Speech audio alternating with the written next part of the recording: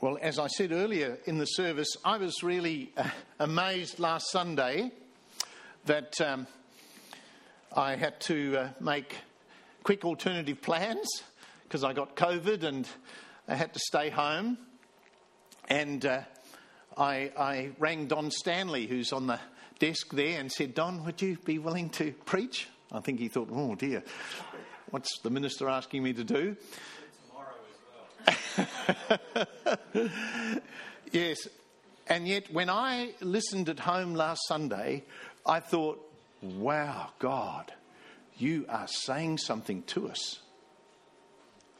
Do you know, and I am going to promote a film. There's a film coming out at Easter called His Only Son. It's the story of Abraham. I watched it this week, pastor's privilege of being able to see it. I guess it's because they want me to promote it to you, and I do want to promote it to you. It's an amazing story of Abraham, a reflection on his life, his journey of faith, which Don preached about last Sunday, and which Latjaw told us he was reading in his Bible just before Don preached. Genesis 15. God speaks. He spoke to Abraham. He spoke to Nebo-Jugadai. God is a living God, and he gives his thoughts to his people concerning his plans, his desires. The Apostle Paul tells us in Colossians chapter 3, he says, "Seek the things that are above, where Christ is seated at the right hand of God. Set your minds on things above, not on things on earth." One of our greatest challenges in life is this. We are distracted by things in this world all the time, captured by what is going on in the world. Our lives are impacted. We get anxious over the financial markets. We become concerned about issues going on in South Africa right now. They're about to have a massive shutdown in their nation and a stirring up. We get concerned about these things. And they can so rule us that we forget when Jesus died on that cross, he gave you and me access to his Father. So you and I can have a personal relationship with a Father in heaven who has thoughts and plans and things he wants us to do. And there in the centre of Australia, an old man called Nebo-Jugadai, who's now gone to be with the Lord, he would pray. And God gave him this vision. How do you feel about the cross on Memory Mountain when you see it? How do you feel as a Christian? Oh, you don't seem very excited. What? Excited. Well, you're not showing it. I think Lamb talked about that this morning. That's amazing. And it truly is. Where on earth today would you find a country and governments and authorities approving such a religious symbol on an iconic mountain in the middle of the land? Where would it happen? Nowhere except our country. Why? Because that was a vision from God, not just Nebo-Jugadai. And we know now, as I said to the children, we know that was from God because it's actually come about in the most extraordinary way too. Now, Nebo shared his vision. The cross was built after he died. He shared his vision. He wrote it down. Well, he wrote it down on the hearts of his people. He talked about it with them. And that little community continued to hold this vision as something God had placed on their hearts to do. I heard a very interesting response of a so-called Christian pastor who said, "Oh, it was a waste of money. They should have spent it on the poor." I thought it was just like Judas when Mary was anointing the feet of Jesus with that costly ointment. failed to see the purpose of God in what was taking place.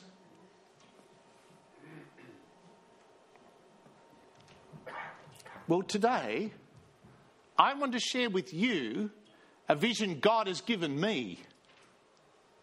Just like Nebo-Jugadai.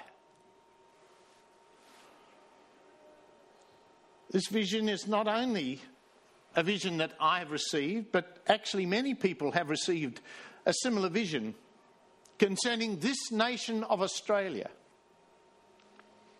Now, my vision started in the 1970s.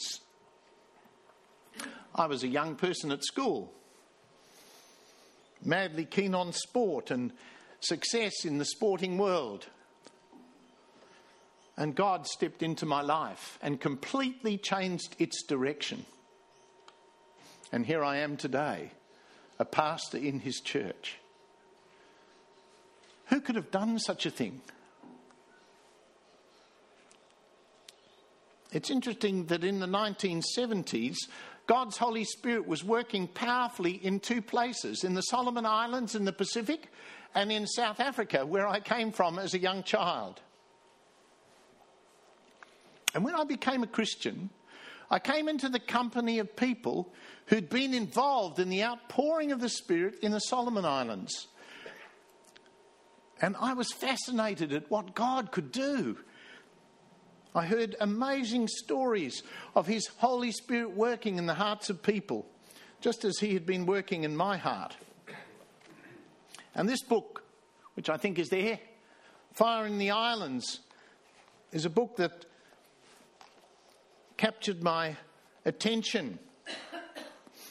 And I want to read to you just a small portion of this.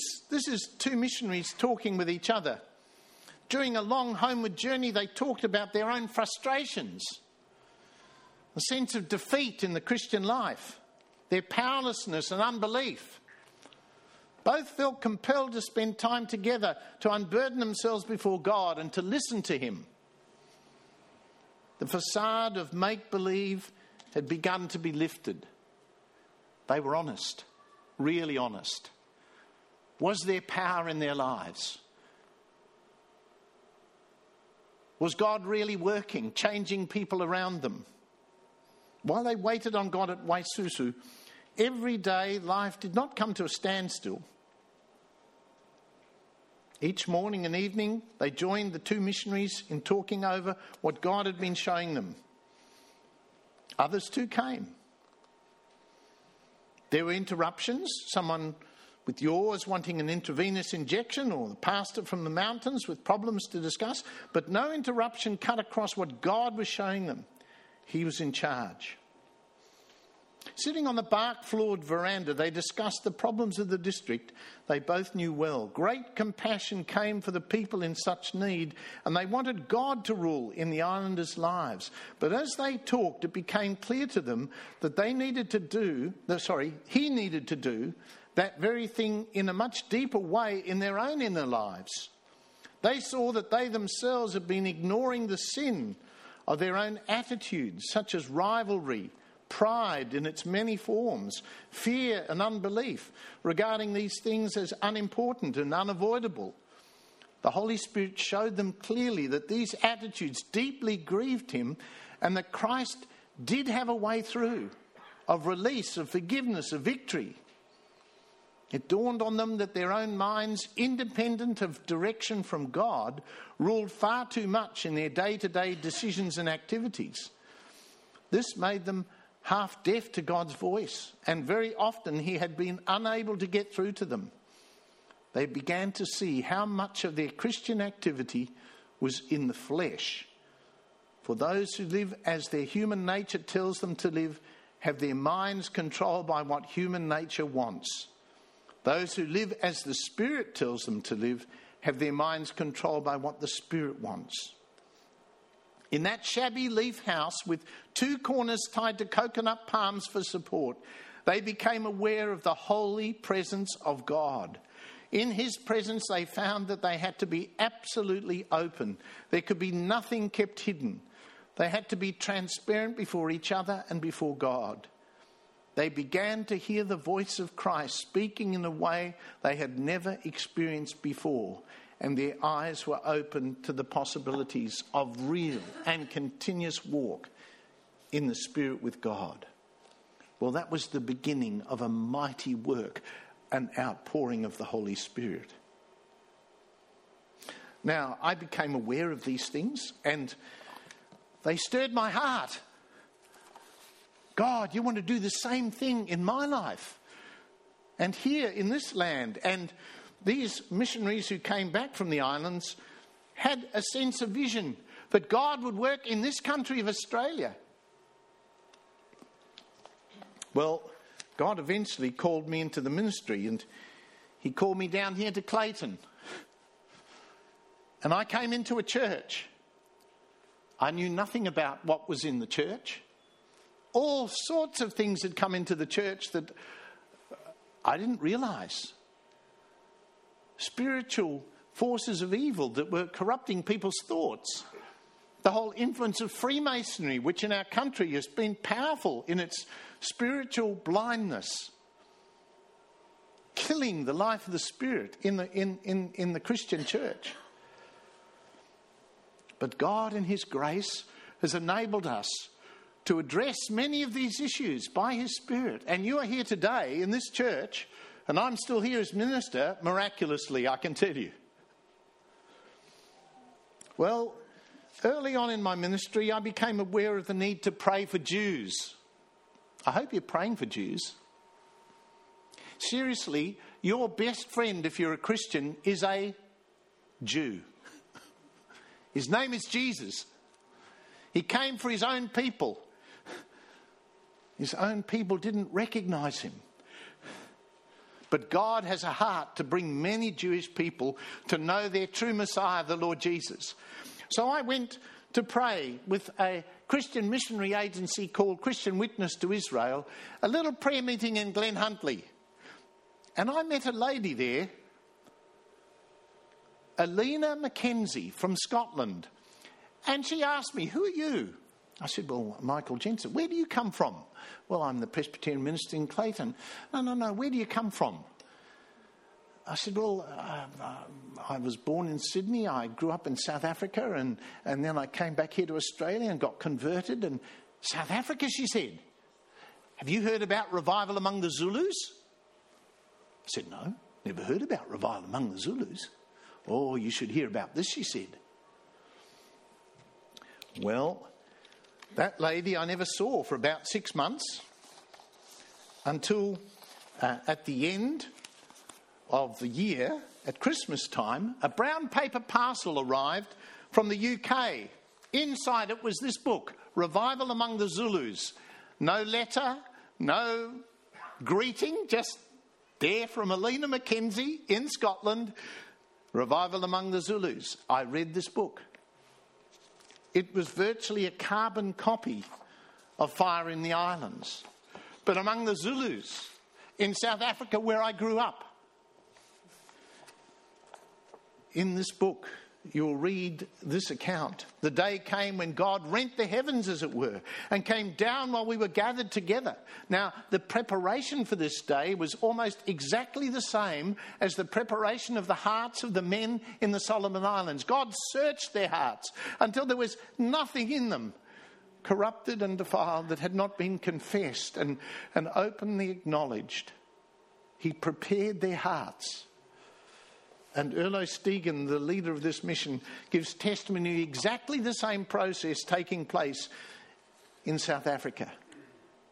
And then he says, the day came when God rent the heavens, as it were, and came down while we were gathered together. Suddenly, we heard a noise like a great wind. I can only faintly suggest what happened and attempt to make it clear with a small example. It was similar to pressurized air escaping from an air pump, and as if that wind were blowing right through every one of us.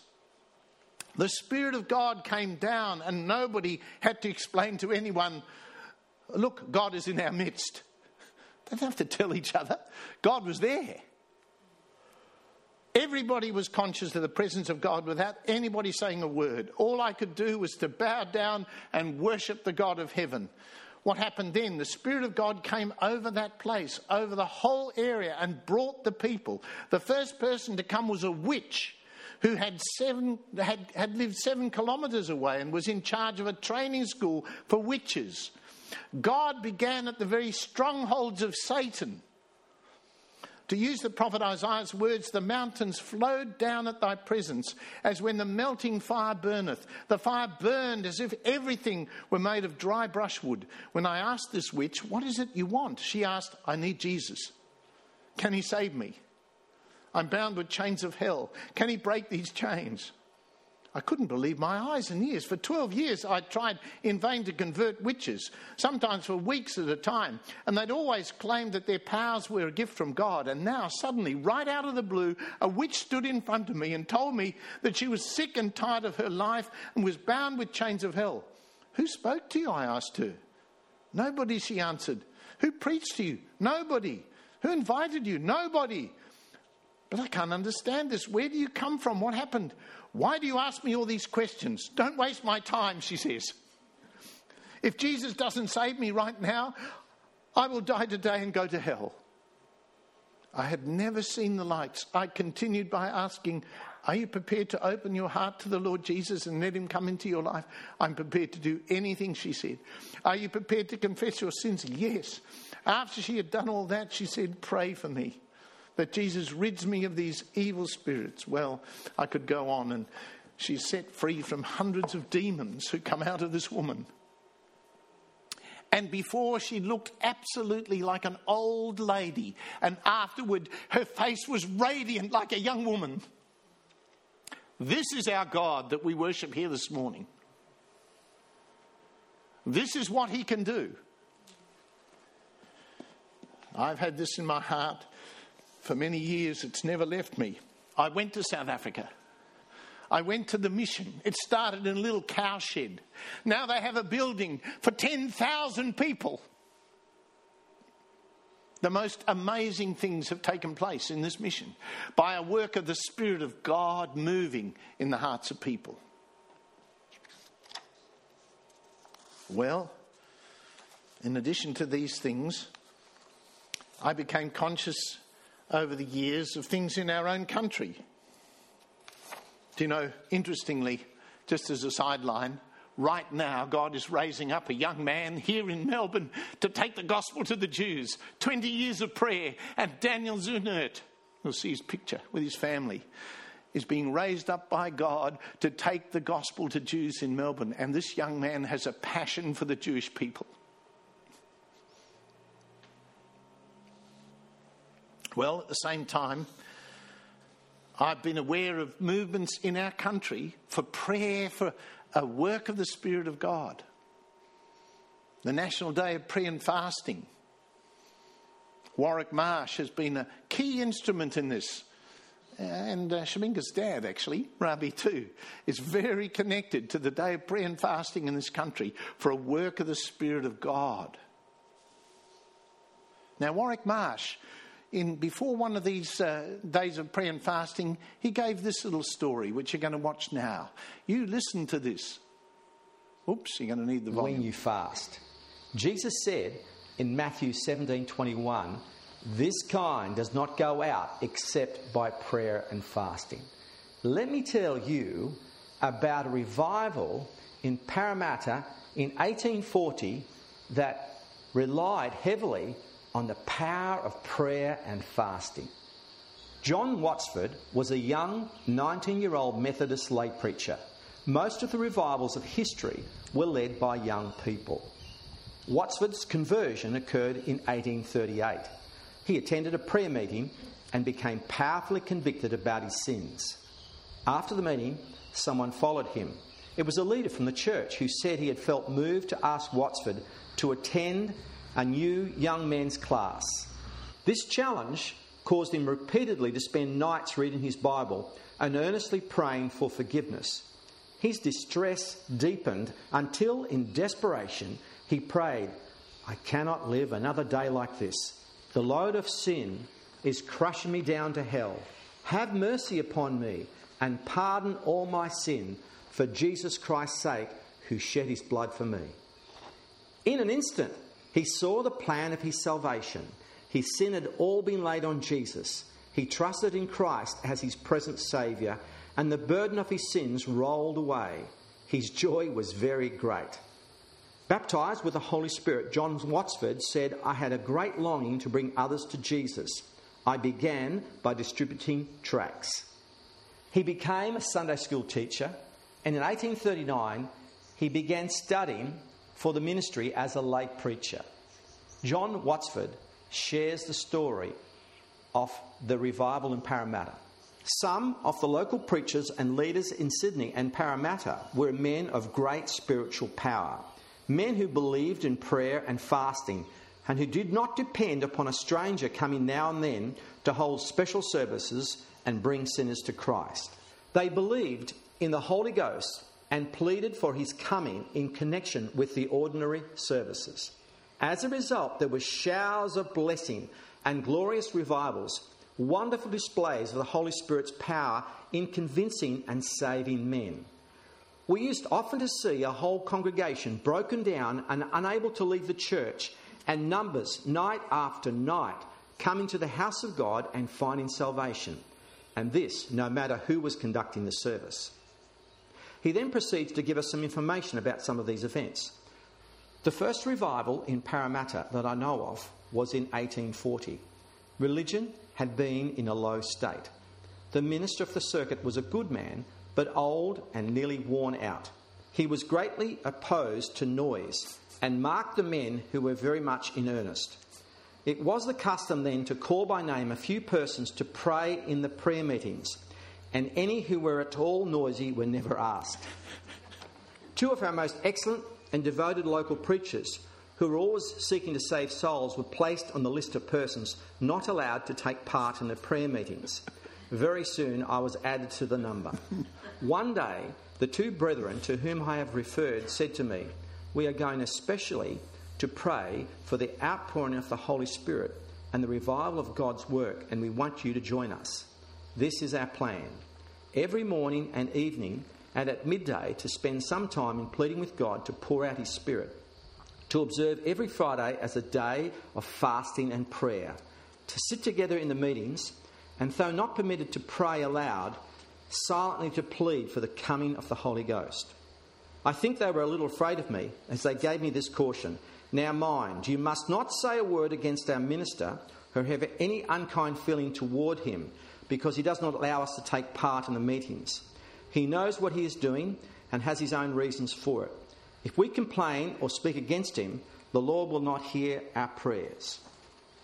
We carried out our plan for 1, 2, 3 weeks, no one but God and ourselves knowing what we were doing. At the end of the 4th week, on Sunday evening, the Reverend William Walker preached a powerful sermon. After the service, the people flocked to the prayer meeting till the schoolroom was filled. My two friends were there, one on each side of me, and I knew they had hold of God. We could hear sighs and suppressed sobs all around us. The old minister of the circuit, who had conducted the meeting, was concluding with the benediction: "The grace of our Lord Jesus Christ and the love of God." Here he stopped and sobbed aloud.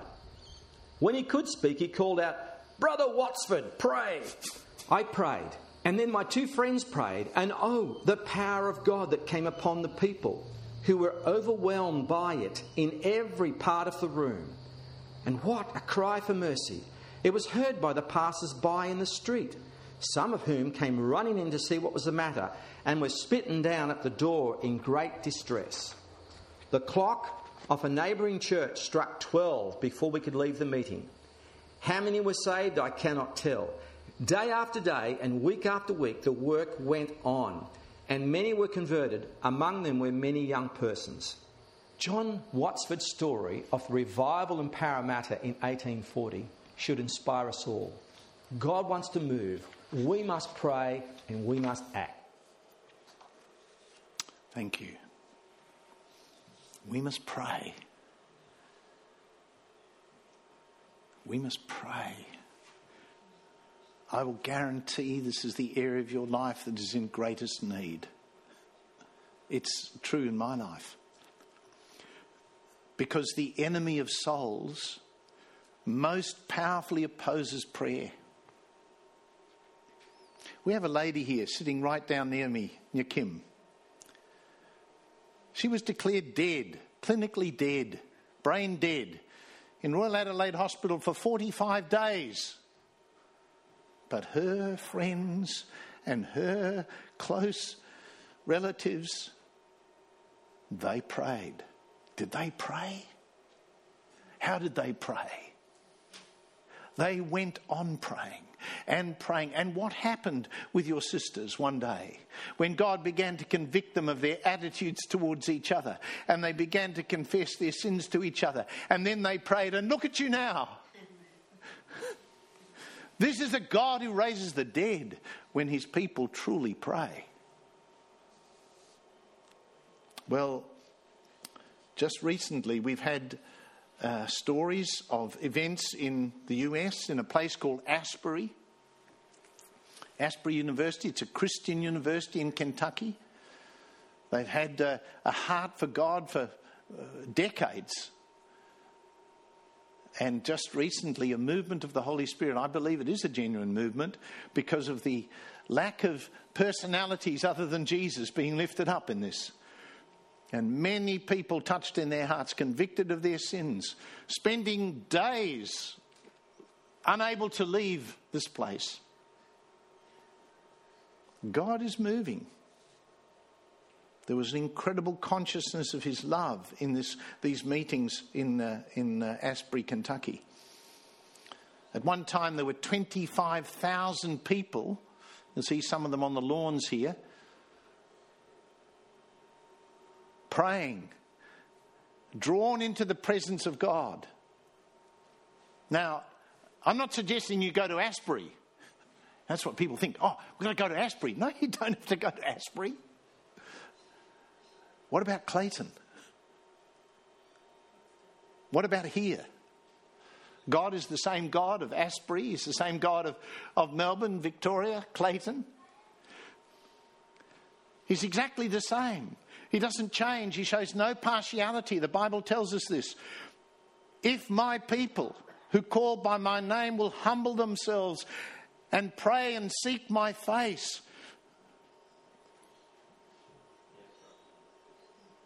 That's a call of God to seek him earnestly.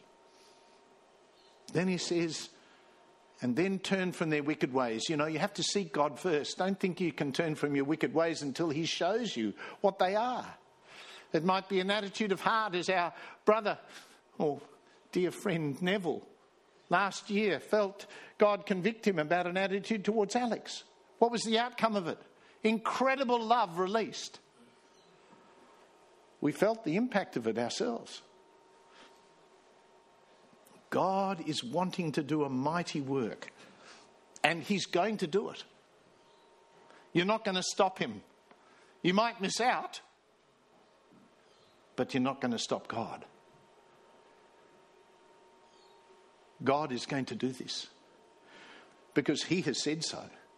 You know, the wonderful blessing of the Hearts Bluff community and the raising of this cross, Nebo Jugadai's vision of the cross at Hearts Bluff, is a reminder to us that when God speaks, he will do what he says. Do you know Ken Duncan, when he became connected with this particular proposal, he wrote this. He came into contact in 2009 with the residents of Hearts Bluff, 230 kilometres west of Alice Springs. The 20-metre high, multi-million-dollar steel monument was a project that seemed overwhelming. The magnitude of the project. Ken prayed and asked God for help. Instantly, Ken felt at peace. And this is, by the way, this is a report from the ABC. This is the ABC writing this report. Listen to this. Instantly, Ken felt at peace, and over the following weeks, God began to unfold his strategy to raise funds for the cross. The report says the site, that's the Walk a While site, said God showed Ken that he would face opposition to building the cross. If this is as important as we believe it to be, and indeed part of the coming revival, then there will be spiritual warfare. On the website, God is quoted as saying to Mr. Duncan, I don't want just you and your Indigenous friends to build the cross. I want the body of Christ to build it. This raising of the cross will unite the army of the Lord into action. You will need some strong centurion soldiers to walk with you. And they have been praying all through this time for the completion of this work. Now, I was up at Harrietville in Victoria, and I met with an Indigenous man called Noel. And he hadn't heard fully about the cross himself. And I showed him the picture. And as soon as he saw this picture, he said, there's an anointing on this. There's an anointing. Because God is in this. God is the one that laid the vision. God is the one who's accomplished this purpose. Now, at the same time, Warwick Marsh and Kurt Malberg have just finished this book, Great Southland Revival, which is tracing the Spirit's flame from Acts in the book of Acts to Australia, and recounting some of the revivals that Warwick Marsh referred to there in Parramatta and others. All these events at the moment, and an increasing emphasis on prayer amongst believing Christians, have enabled the vision of revival to be handed down from generation to generation. And today we see events taking place that encourage us to recognise the hand of God upon this. Well, I want to now quickly turn with you to the passage in the New Testament in Luke chapter 11. This is probably one of the most significant chapters and sections in the teaching of Jesus. Why do I say that? Well, it's this. Luke records, now Jesus was praying. Jesus had to pray. Jesus had to pray? He was God. No, but he was fully man like us. And he had to pray. How long did Jesus pray? Remember I said a few weeks ago, a minister came into this church once and said, a short prayer is a good prayer. Well, he's completely wrong. Jesus prayed all through the night. Jesus gave himself to seek his Father. And Jesus was praying in a certain place. And when he had finished, the disciples said to him, Lord, teach us to pray. This is one of the most significant things Jesus can teach you to do, to pray. To pray like Jesus prays.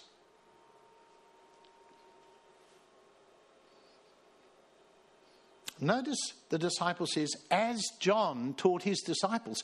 Notice John taught his disciples to pray. There's not much record of that, is there?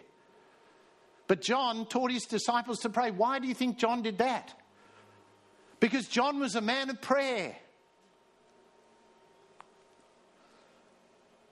And Jesus says to them, when you pray, say, Father. When you pray, say, Father, Abba. Is God your Father? Is he truly your Father? Are you born again of his Spirit? Have you come into a relationship with the living God of the universe where you are his child? Where you are totally dependent on him? Apart from him, actually, you can do... Nothing. What was that? Nothing. I didn't hear that, sorry. Nothing. Thank you. Just remember that. You can do nothing. We're very proud, aren't we? We don't realise just how deep our pride is. We don't realise just how independent we are. And Jesus had to pray all night because he was totally dependent on his Father. In fact, he said, the words that I speak to you are the words the Father gives me to speak. I can say nothing except what the Father gives me to say. Just think of how many things we say that haven't come from God. Father, hallowed be your name. Father, you are the most wonderful Father. Is that how you approach God? Father, you are all that I need. Your name, your character is revealed in the scriptures and through your Son Jesus. Jesus said, if anyone has seen me, he's seen the Father. Do you remember Jesus? I love the pictures of Jesus with little children. What's he like? That's what he's like with you and me. That's what God is like with us. He loves us to come and curl up in his lap and say, Father, I need you. Father, I can't do anything without you. He just loves us to say that. Hallowed be your name. Your kingdom come. The first petition that you are to pray is for the kingdom of God to come. How does the kingdom of God come?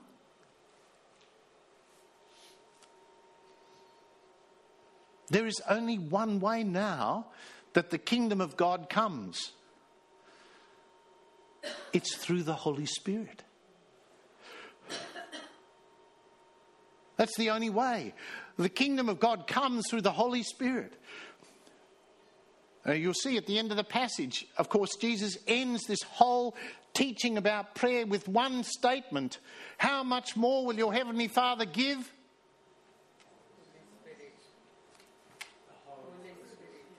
I can't hear. To those who ask him. How much more, he says. The first petition we are to pray is, your kingdom come. You know those three men who prayed in Parramatta? They were praying quietly in the meeting. What were they praying for? The kingdom of God to come. I love what those two men said to John Watsford. You're not to speak a word against the minister. Now, I'm not suggesting you shouldn't correct me if I'm doing something wrong or come and suggest something, but attitudes of heart are incredibly destructive to the influence of the Holy Spirit. And I'm certainly not perfect. None of us are perfect here. Jesus is the only perfect one. But God puts people in authority. Every person in authority has been placed there by God. Your boss at work, your parents at home, your elder, your ministers, your prime minister. Every single person has been put there by God. How do we respond to that?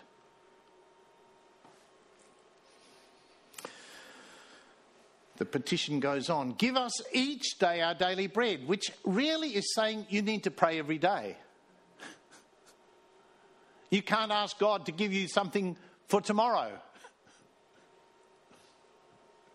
Well, not exactly, but he's saying you're going to need to ask God every single day to provide for you. Is that the way we're living? And forgive our sins, particularly our sin of independence, of pride. Forgive us. As we ourselves forgive everyone who's indebted to us. If you are harbouring any unforgiveness in your heart towards anybody, be careful, your prayers are hindered. Because when Jesus died on the cross, he said, Father, forgive them. They don't know what they're doing. And when people harm us and act in ways that affect us badly, largely they don't know what they're doing. We have to forgive. and lead us not into temptation. Then Jesus tells a story. Now, immediately after teaching the kind of things we're to pray for, he says this.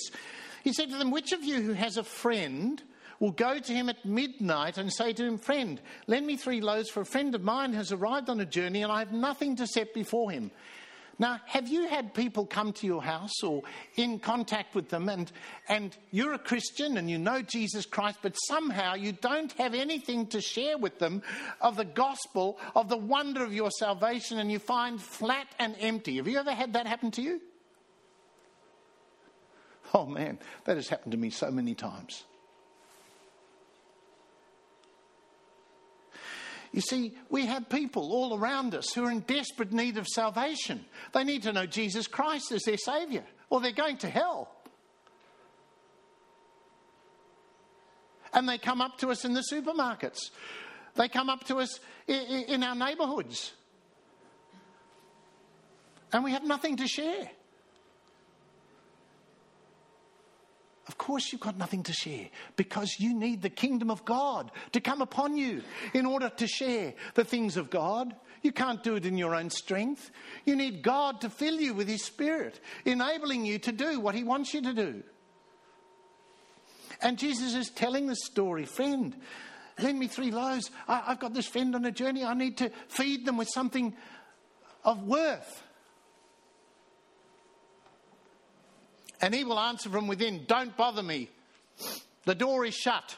My children are with me in bed. I cannot get up and give you anything. Why does Jesus tell this story in relation to prayer?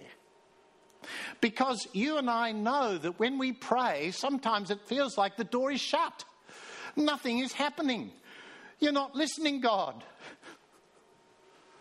And at that point, it's easy to say, I give up. But Jesus is saying, don't give up. There is an enormous spiritual battle, actually, over the provisions of God coming to you and me. An enormous spiritual battle. You would understand the spiritual battle I've had coming here today. I can tell you there is an enormous spiritual battle over what I'm sharing with you today. Because God is purposing to send revival to this country, but he needs a people who will pray for this revival.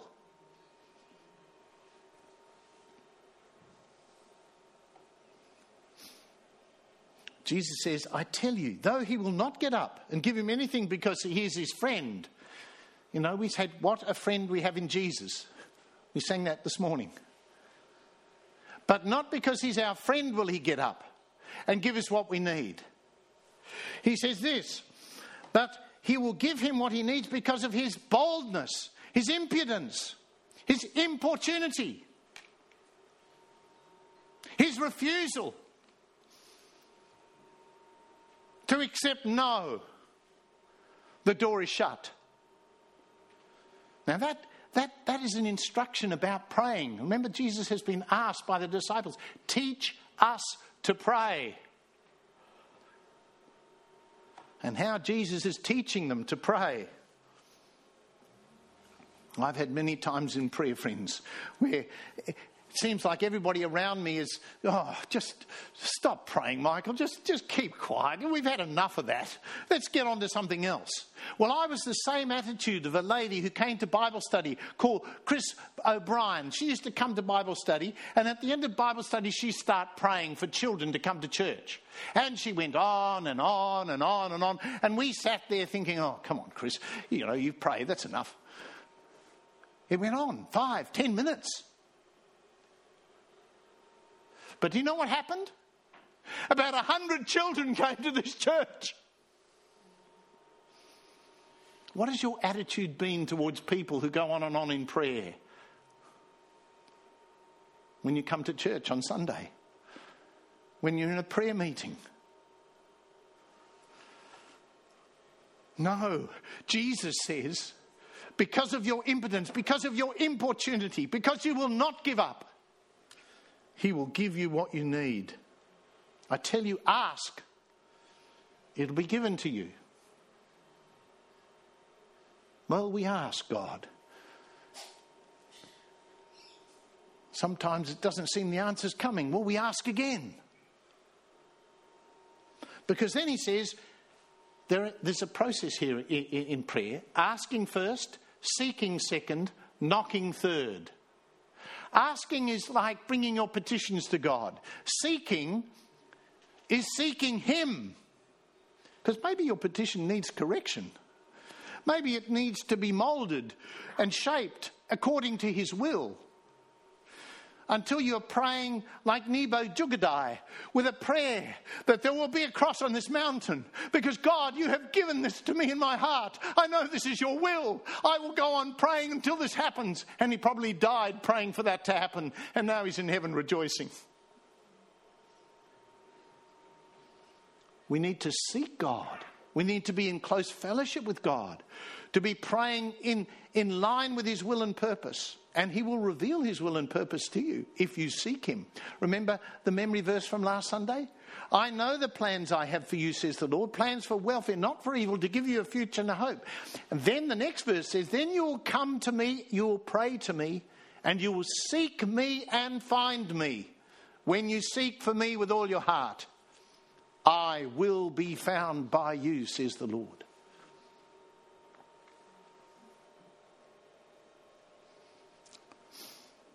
Ask, seek, and then knock.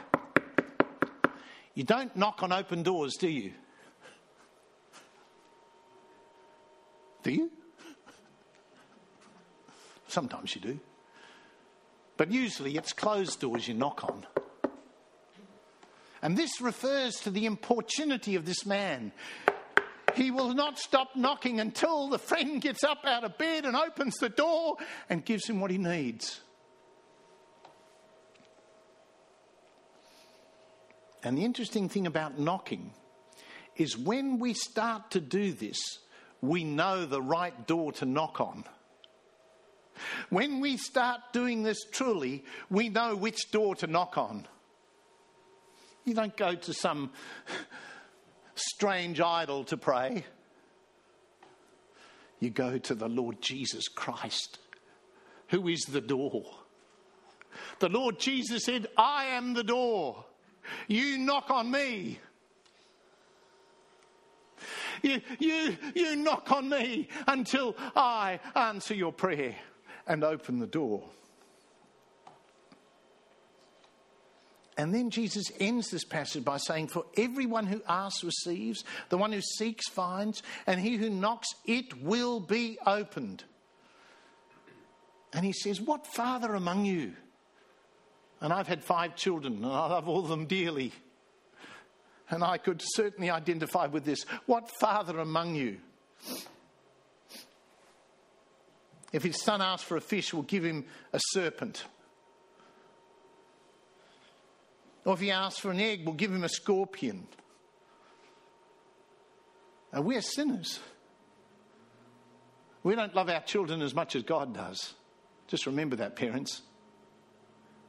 You do not love your children as much as God does.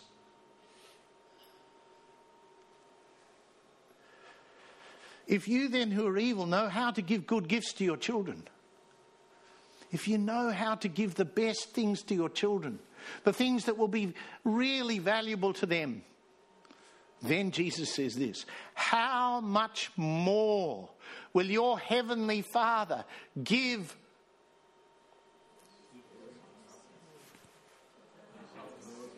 Sorry, I can't hear. You need to speak up. The Holy Spirit to those who ask him. Are you asking? You know, people talk about, are you baptized with the Spirit? Well, maybe you are. But let me tell you, you need to keep asking. Because the Apostle Paul says, you need to go on being filled with the Spirit every single day. That's according to this prayer. Give us each day our daily bread, what we need for today. Friends, I would like to see every one of us at the 6 a.m. prayer meeting. It might be a bit tough for you. But that prayer meeting was started because of this vision. I'd like to see you all at the 8 p.m. prayer meeting. Prayer is the most important thing we do. The apostles in the book of Acts, when they were presented with needs in the church community, in Acts 6 verse 4, they appointed others, deacons, to do that work, and they said, but we will devote ourselves to prayer and the ministry of the word. Friends, I believe God is purposing to send revival to this country, but he needs a people who believe what he says in his word in relation to prayer, who will take hold of what his instructions are and will see God come down as he has promised. Let's pray.